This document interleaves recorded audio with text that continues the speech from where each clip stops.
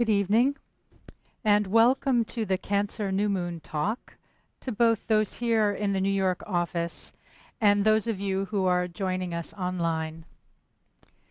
To begin the evening, we're going to recite the Gayatri, which is on the white card on your chair.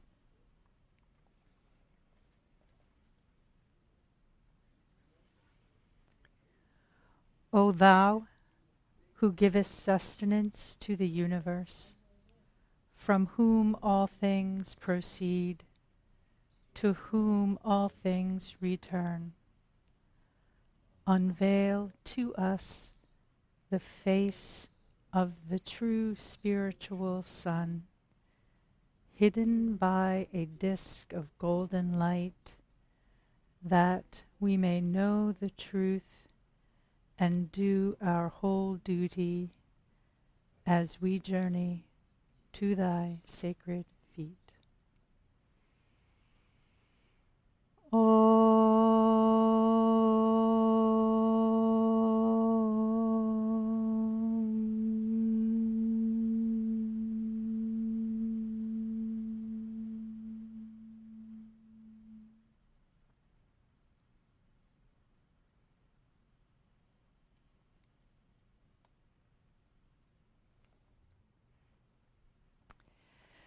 Tonight's discussion centers on the work of the new group of world servers who are dedicated to studying money as directed and appropriated energy. In our pursuit of understanding about how money and wealth fit into our esoteric work, we might ask what this phrase, directed and appropriated energy, means. According to the Tibetan, directed and appropriated energy is the force that leads to a concretization of a thought form. Work that he says is in the field of magical endeavor. The workers who agree to take on this work are called financial servers and collectively form the ninth seed group. When we think of financial servers, perhaps the image that comes to mind is that of a cigar-smoking banker in a suit or a stressed-out trader staring at a ticker and screaming commands to buy or sell. Both of these people seemed steeped in materialism and greed. But do we also think of a woman in India or Africa who has procured a microloan to buy livestock that helps support the economy of her village? Do we think of the entrepreneur who develops devices that help the blind to see and the deaf to hear? Or billionaires who pay for college students' education, as in one of the readings? And what about those who don't work with money, but with the lower kingdoms? Maybe an engineer who develops a more efficient way to deliver water to a population, or a small farmer who runs an environmentally sustainable farm. All of these latter examples introduce ways in which financial servers might work in the world. Collectively, the work of financial servers has been changing the world, albeit perhaps slowly and behind the veil of our conscious awareness. Professor Steven Pinker, who teaches psychology at Harvard University, writes extensively about the use of data to dispel the notion that the world is getting materially worse. In fact, he uses data to say the opposite. He claims that each day, 380,000 people are lifted out of poverty globally. Bill Gates, who follows Professor Pinker's work, at the World Economic Forum in Davos this past January, tweeted an infographic that shows that over the last 200 years, global poverty has been reduced from 94% of the world population to only 10%. It must be stated that some experts contest this story, saying that 200 years ago most of the world lived in agrarian economies and had no need of money because they lived close to the land. However, the United Nations agrees with Professor Pinker and Bill Gates.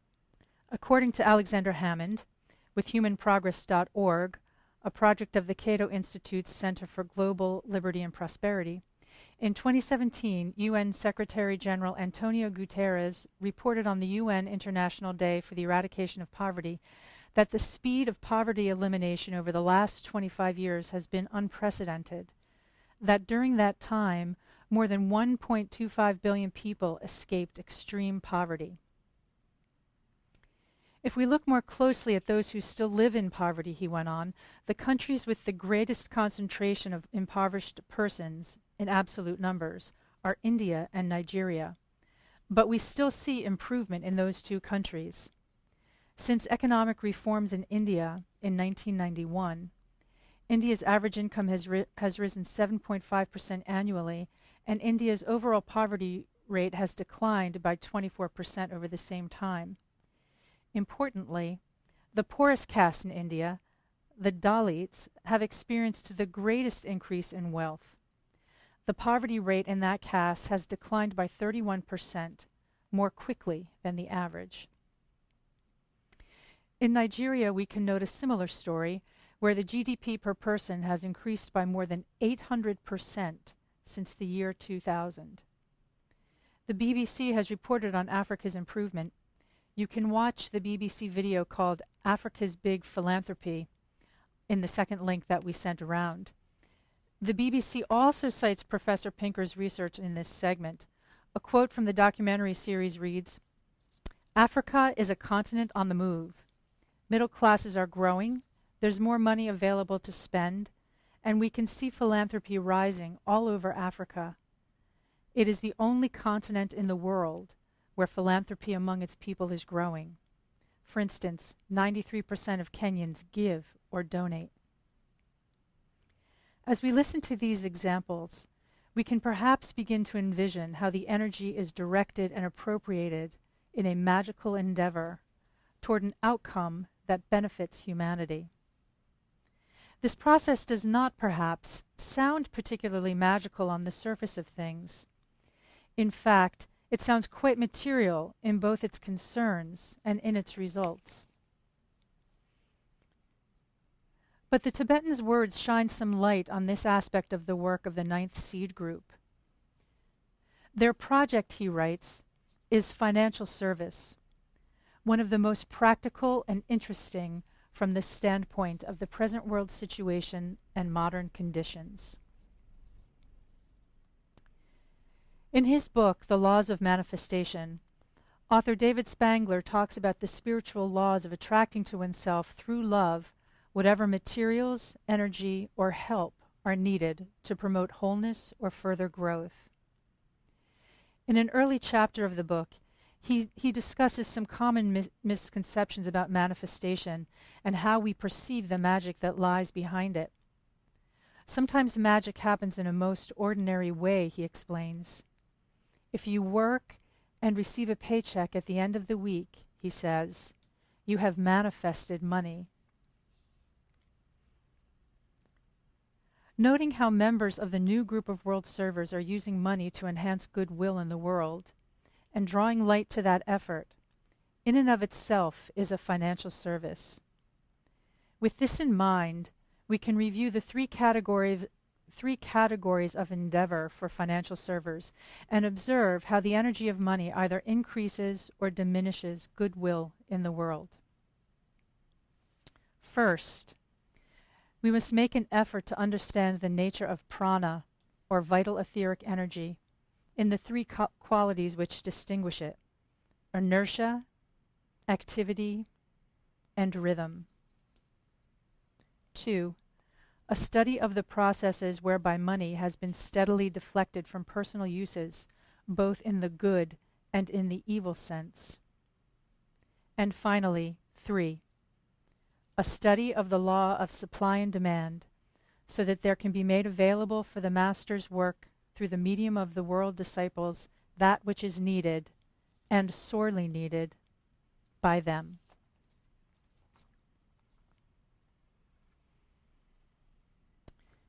We are now going to move on to the meditation, strengthening the hands of the new group of world servers.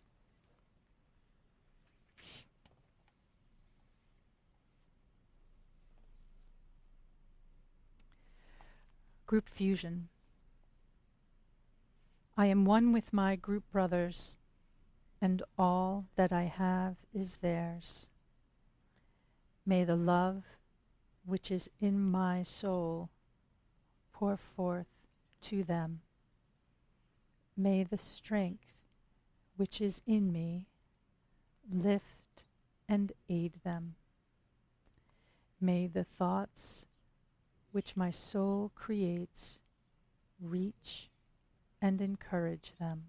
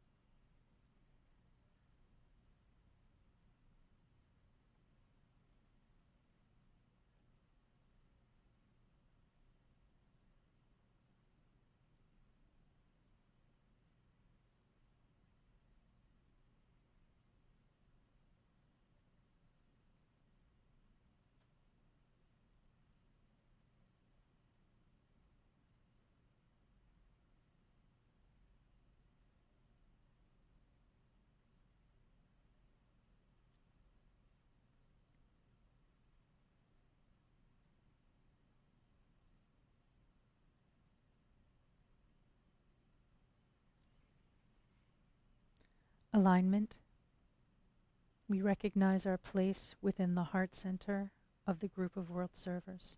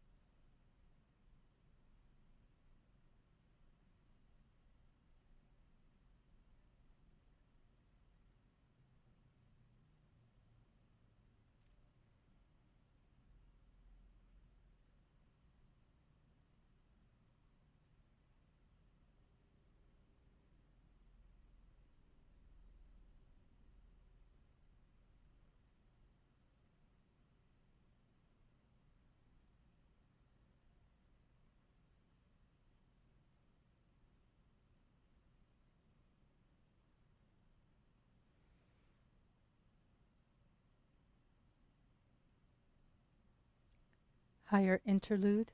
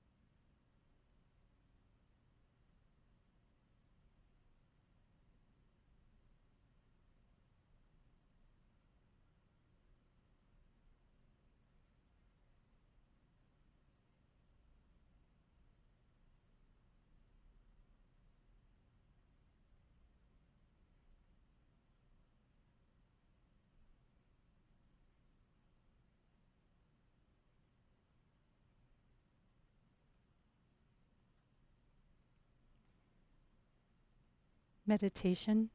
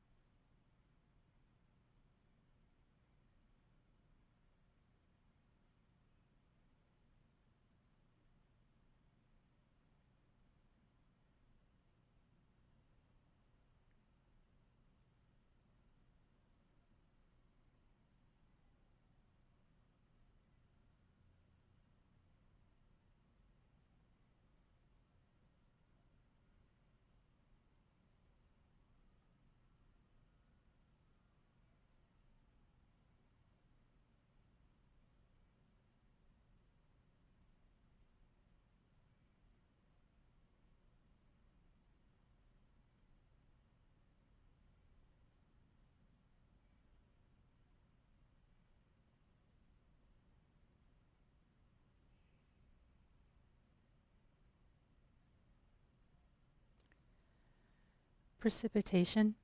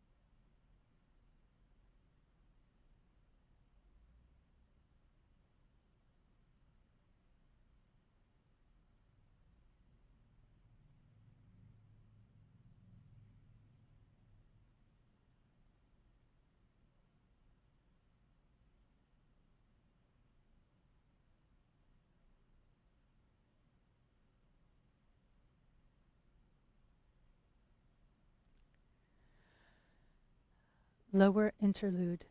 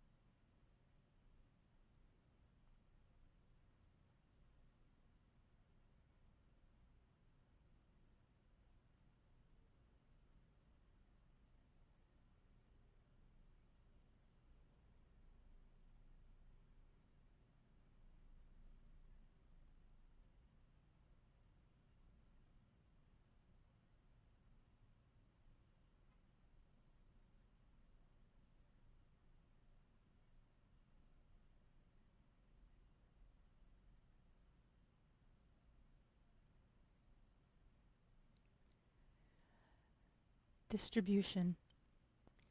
Please recite the great invocation slowly and rhythmically. From the point of light within the mind of God, let light stream forth into human minds. Let light descend on earth.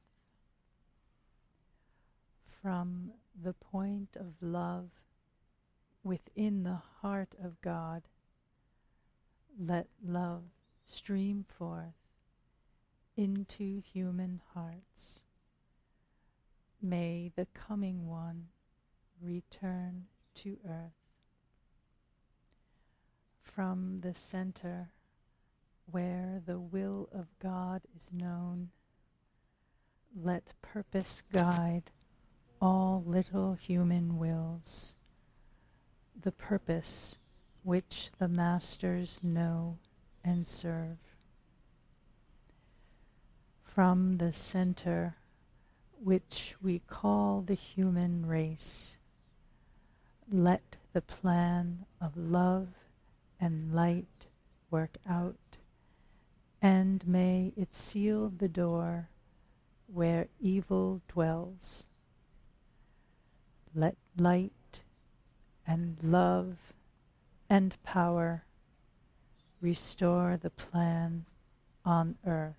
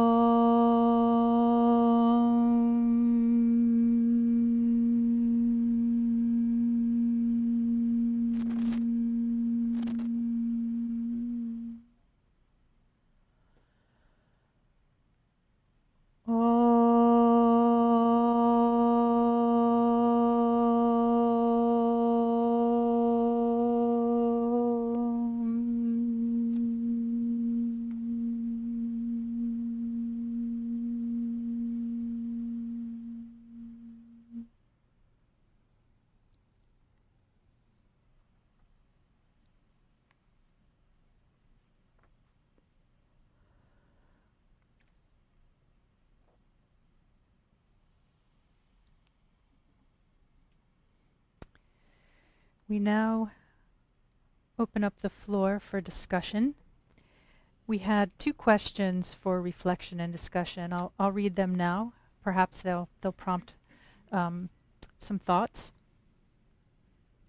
Have you observed ways in which the group of financial servers are using money to increase light in the world? And the next, can you imagine further innovative ways that the right use of money might help to solve any of the problems of humanity? Okay.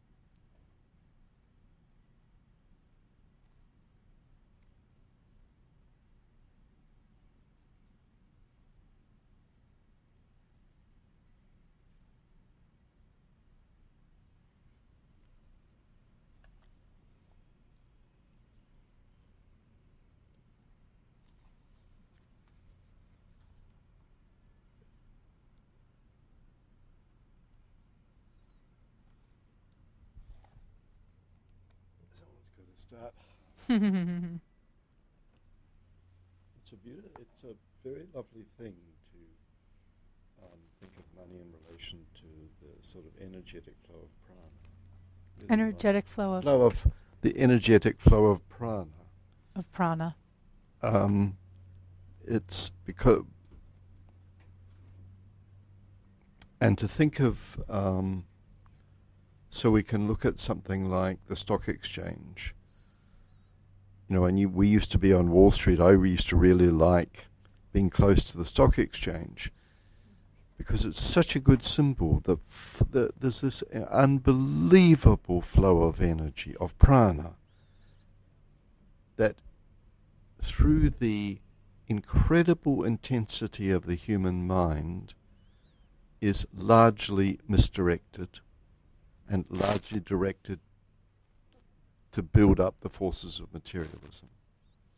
But that flow of prana, and a small little sliver of that flow of prana, is actually going, probably a bigger sliver than we think, but based on all of Pinker's ideas and everything, is actually reinforcing and strengthening sharing and giving.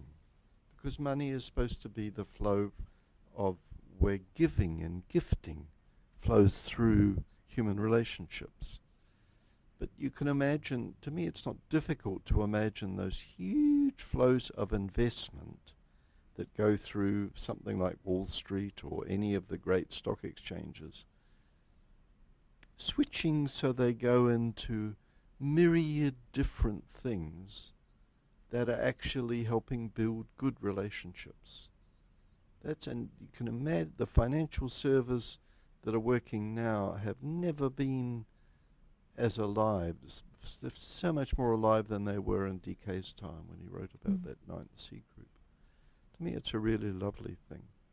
And the democratization, one of the things, say, in philanthropy that philanthropists talk a lot about now is the democratization of philanthropy, because philanthropy is often wealthy people giving away wealth, which is inherently good. But there are a number of philanthropists who are now interested in creating funds and so on that enable people who don't have vast resources of wealth to experience the simple human joy of giving, and to have some control over how they give and where they give to.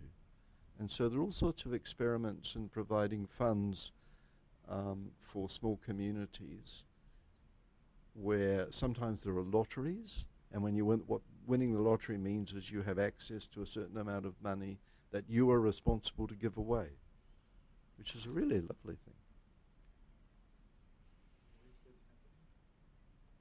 Where is that happening? It's happening in numerous places. If you Google democratization of philanthropy, there's a huge discussion about it, largely from, it's sort of, you know, philanthropy always comes, there's within the philanthropy community, there's an element of guilt always, and it's just one of the areas of great interest in philanthropy, how you overcome the thing of the elite giving to the poor.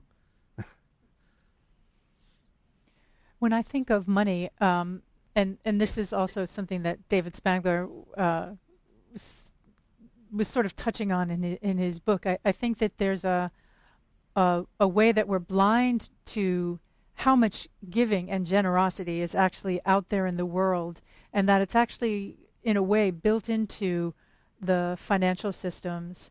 The way that most households work is that there's one or two people who make the money for the household, and they distribute it throughout the household. And that's not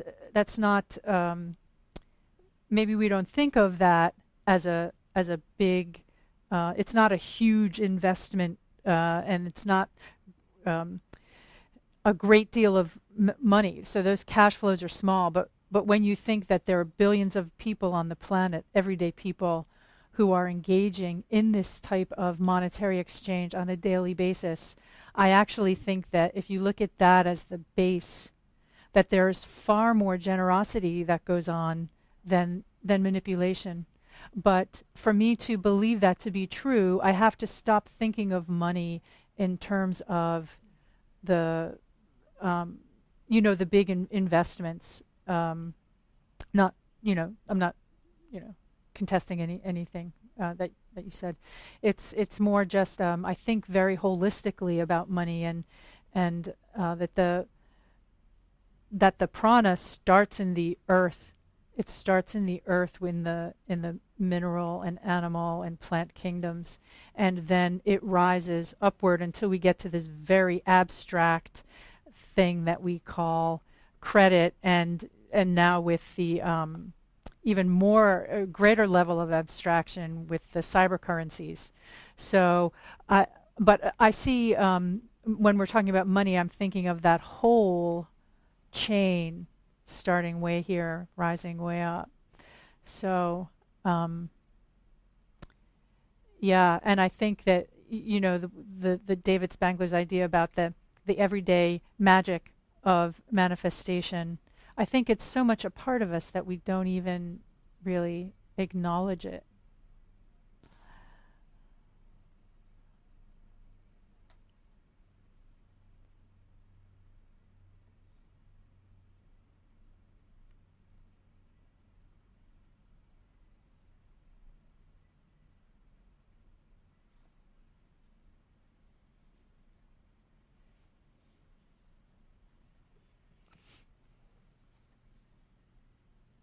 We all know about many examples of really generous giving by billionaires who pledge to donate half of their resources to charity, and that, I think, it's a start for the move towards more global movement of making resources available to public, and movement towards sharing of the resources. Because I think eventually, like talking about the experiments, those are experiments of building eventual system of a larger, wider system of distribution, redistribution of resources. Because I wish to think about the future financial planetary system of shared resources, where all the natural resources would be shared, and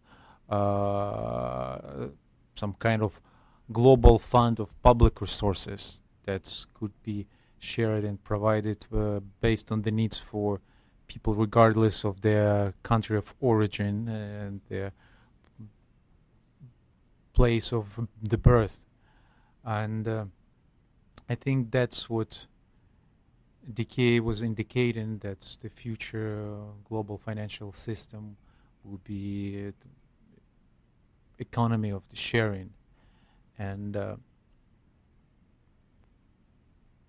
in a way, some countries that's more advanced in this, in creating social systems of social support, they move into that direction, and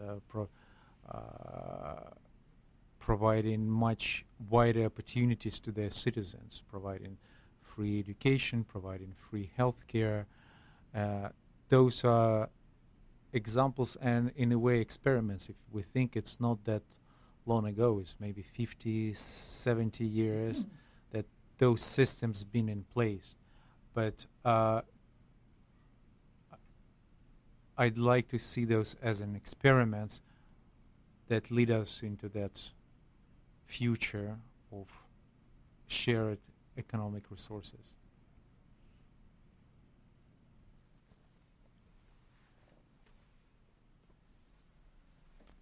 Thank you, Suzanne, for your talk. It got me thinking, or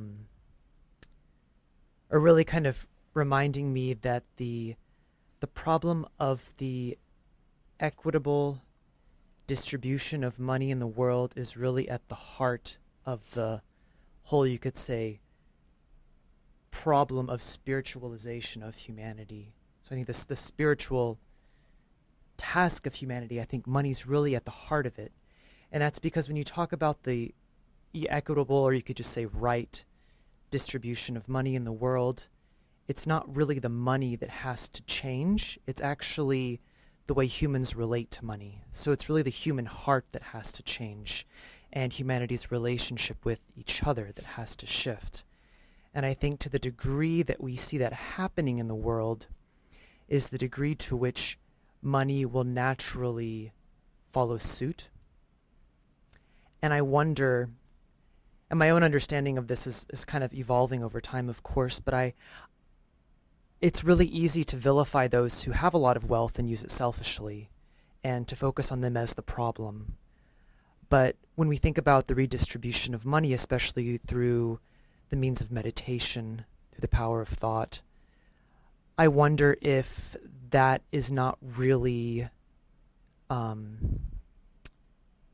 much that actually really matters. You know, those people who have a lot of wealth and are using it selfishly, how much that really should really factor into our work.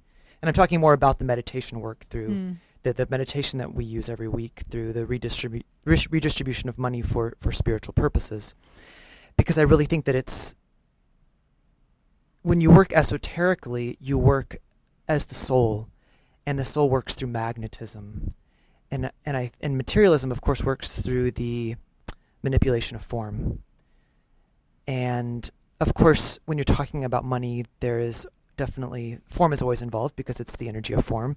So you can't not manipulate form, like that has to be part of it. But those who work spiritually in this regard, there is definitely a magnetic method of working, and I think that has to do with love and with right human relationships, and that is really, I believe, at the heart of the spiritual problem of money. And there's one other thing I wanted to say, but it's leaving me now. And perhaps I'll come back to it later. No, I was going to agree with what you were saying, Michael, and also add just this thought. Psychologically, there's this thing that humans do, which is, instead of looking at the people who have less than they do and thinking how fortunate they are, they have a bias toward looking toward people who have more than they do and feeling that they don't have enough as a result. And this is shown in tests where they do it with the high net worth folks, the people who are high net worth, which means that they have millions of dollars. They feel they feel like they're getting the short end of the stick because they're not ultra high net worth, right? So I guess what that makes me think about is when we're talking about right human relations in terms of material things, how much do we need? So I follow a lot, very closely, the minimalist movement. I really like it a lot, mostly because I don't like to be bothered with taking care of things and figuring things out. So the simpler everything is, the better, the happier I am. I know a lot of people aren't like that. A lot of people have a different orientation toward material possessions. But then there's also scientific studies that show that material things don't actually make people happy, that people are much happier when they spend their money on experiences rather than things. So all of this makes me wonder what is psychologically behind this desire to accumulate more than we can even comprehend. So, for instance, $1 billion. I cannot comprehend how many a billion is. My mind, I know I look at the zeros, but if you had to say that there was $1, 1 billion $1 bills that add the total that amount, I don't care about it in a way, if you know what I mean. So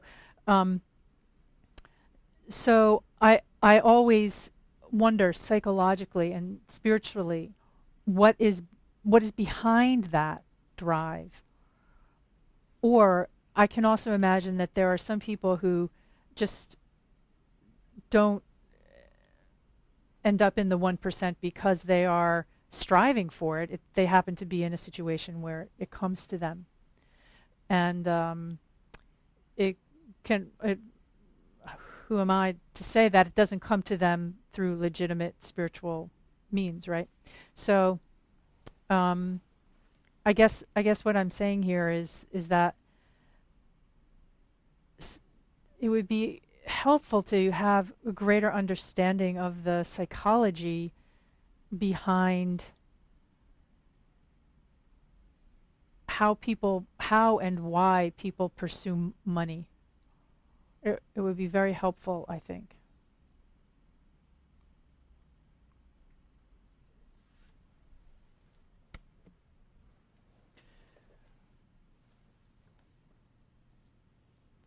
The meditation on the money for the spiritual purposes, the Sunday meditation has that part where we dedicate however small sum of money we earn within the last week, we dedicate for spiritual purposes. And there is a phrase that no matter how small that is, it can become a magnetic seed, magnetic nucleus, whatever the word there is, for the creating that movement of the energy. And what came to me as a realization that is in a way essential choice that each of us make, with no matter how much money, however small or how big the sum that we possess, is that do we consider it, is it for our own good, for satisfying our own needs, whatever that's, either it's goods or experiences, or is it something that we see just as an energy that comes through us? And I think that's a decision that we make every time we hold to that sum, whatever small or large it is. That's what defines either we close the door where evil dwells or not. Because that in that meditation, that the only stanza that is used in that meditation is the fourth stanza, about where we say let the plan close the door. And the plan is to restore the flow of energy, and because the universal law is the flow of energy. Whatever stops the energy becomes evil, becomes a problem. And so that's the question of the choice, no matter how small or large that sum is. That what defines that where we are.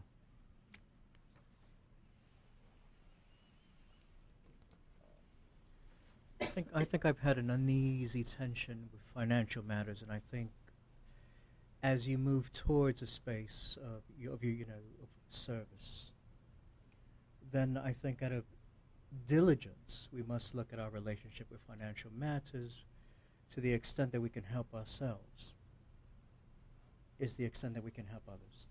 So I would describe myself as a bit of a sieve when it comes to financial matters, either credit cards or dollars falling out of my pockets. And what concerns me is my attitude. There is a flow of energy, as the gentleman described, yet I am not grasping the fact that has to be carefully nurtured. In this kind of material plane, we whereas I'm good with prana from a spiritual sense, in terms of anchoring that to work in a healing capacity, or anchoring that to work in a mediumistic capacity, when it comes to finance, I don't treat it the same way. So if I'm in a subway and I have a moment of silence, I can use that as a mean of gathering strength. Being still, being mindful. I don't apply that to the check that I get at the end of the week. I don't address with the same level of diligence how those pennies are being spent in the way that I would my energetic level, so that I could be topped up to work in a healing capacity when the Lord requires it. So I think as world servers, we have to, one, become aware of our relationships to finance if we want to be of service in a greater in any capacity. But especially when we have our hearts, like when you think of these fair trade initiatives, empowering businesses to take on, that kind of extending that hand to the extent the other person's willing to take it. We have to be prudent in these matters. And I think there's a lot to learn with how we receive that money, how we appreciate it, how it's reciprocated, that whole flow that has to be carefully meditated on. To say with any confidence that we are making strides along this particular array of appreciation.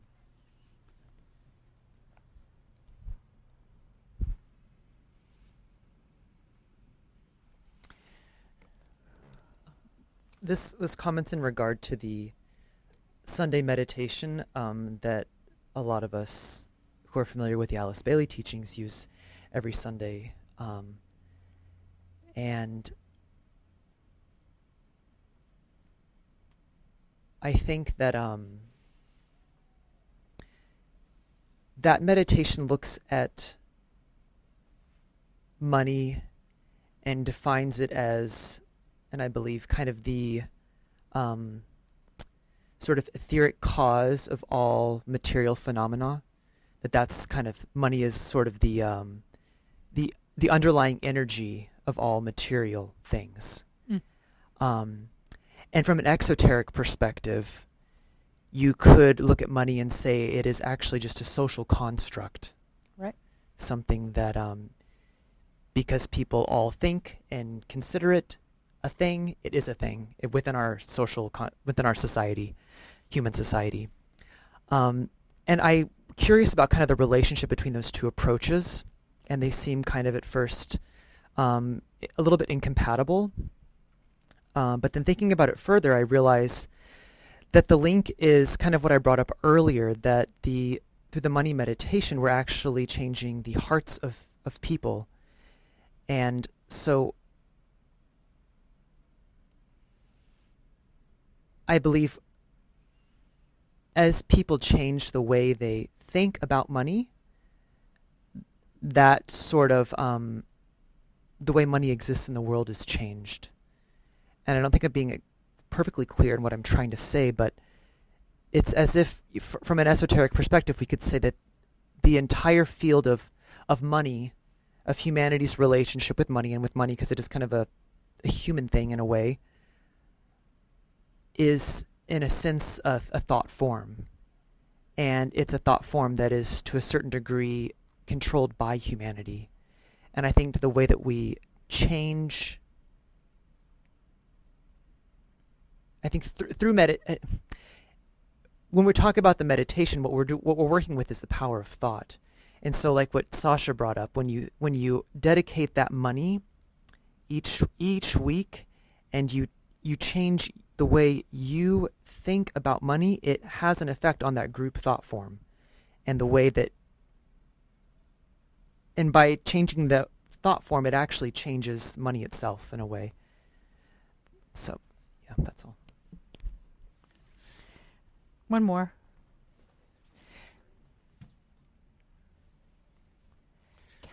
This is a lovely discussion. I like this. I love this thought, Louise, that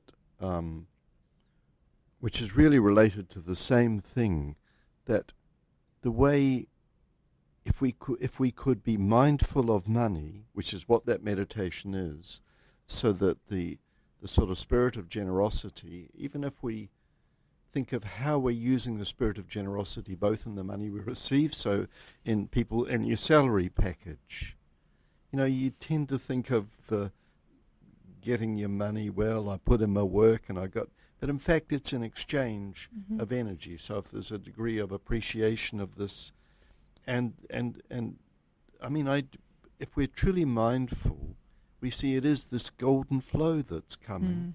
And then we can be mindful in the radiation of that golden flow. Yeah.